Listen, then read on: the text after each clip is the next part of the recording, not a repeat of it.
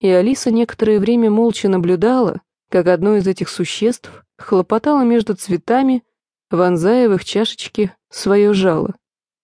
«Прямо как настоящая пчела», — подумала Алиса, однако это было все, что угодно, но только не пчела. Понаблюдав за существом, девочка скоро убедилась, что ее первоначальная догадка подтвердилась.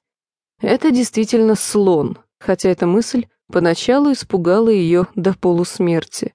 «Какие же это должны быть огромные цветы», — подумала Алиса в следующее мгновение. «Вроде домов, вероятно, с которых сняли крыши и внутрь воткнули тычинки. И сколько же в них должно быть меду? Пожалуй, стоит спуститься туда».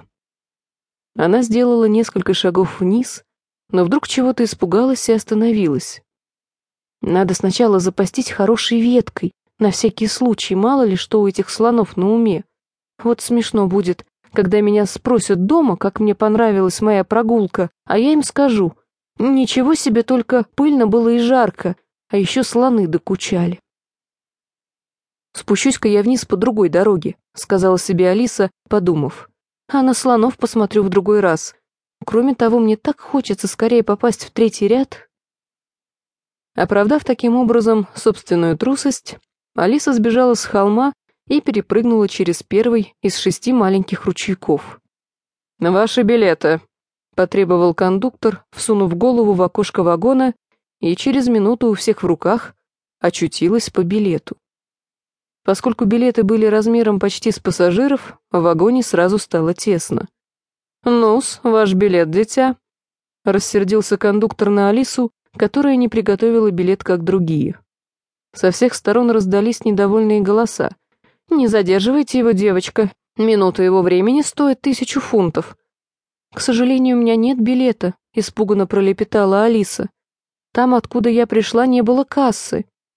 И опять раздался хор пассажиров. «Там, откуда она пришла, нет места для билетной кассы. Там земля стоит 1000 фунтов за квадратный дюйм». «Не оправдывайтесь», — прикрикнул кондуктор. «Вы должны были купить билет у машиниста». И опять раздался хор. «Машинист, ха! Да один дым его паровоза стоит 1000 фунтов». Алиса подумала, говорить, видно, тут бесполезно. Голоса на сей раз не раздались, потому что она ничего не сказала. Но, к ее великому удивлению, все пассажиры подумали хором. Я полагаю, вы понимаете, что значит думать хором? Я лично, признаться, нет. Лучше ничего не говори, каждое слово стоит 1000 фунтов. Мне теперь, наверное, это 1000 фунтов будет сниться, подумала Алиса. Все это время кондуктор рассматривал ее.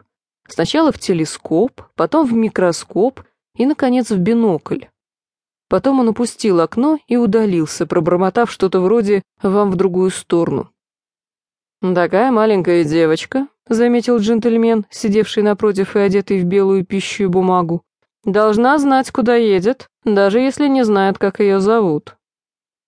Козел, который сидел рядом с господином в белом, закрыл глаза и громко проговорил. «Она должна знать, где билетная касса, даже если не знает азбуки».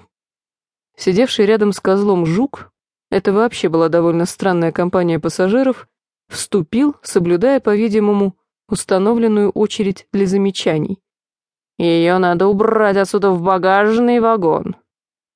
Алиса не могла разглядеть, кто сидел за жуком, но некто с хриплым голосом произнес: «Пусть перейдет в другой». Фразу незнакомец так и не закончил.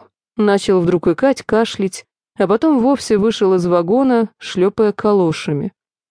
«Похоже, это была лошадь», — подумала Алиса, и в тот же миг тонюсенький голосок пропищал ей в ухо. «Не от того ли лошадь, что она в калошах?» Потом чей-то приятный голос произнес из-за угла: «На нее надо наклеить ярлык, осторожно крюками не трогать». И все время раздавались один за другим голоса. Сколько же народу набилось в вагон, изумилась Алиса. Ясно, как мармелад, ее надо отослать по почте. По телеграфу послать ее надо, она сама должна тащить поезд и множество других самых разных замечаний. Джентльмен в пище и бумаге наклонился к Алисе и шепнул на ушко: «Не обращай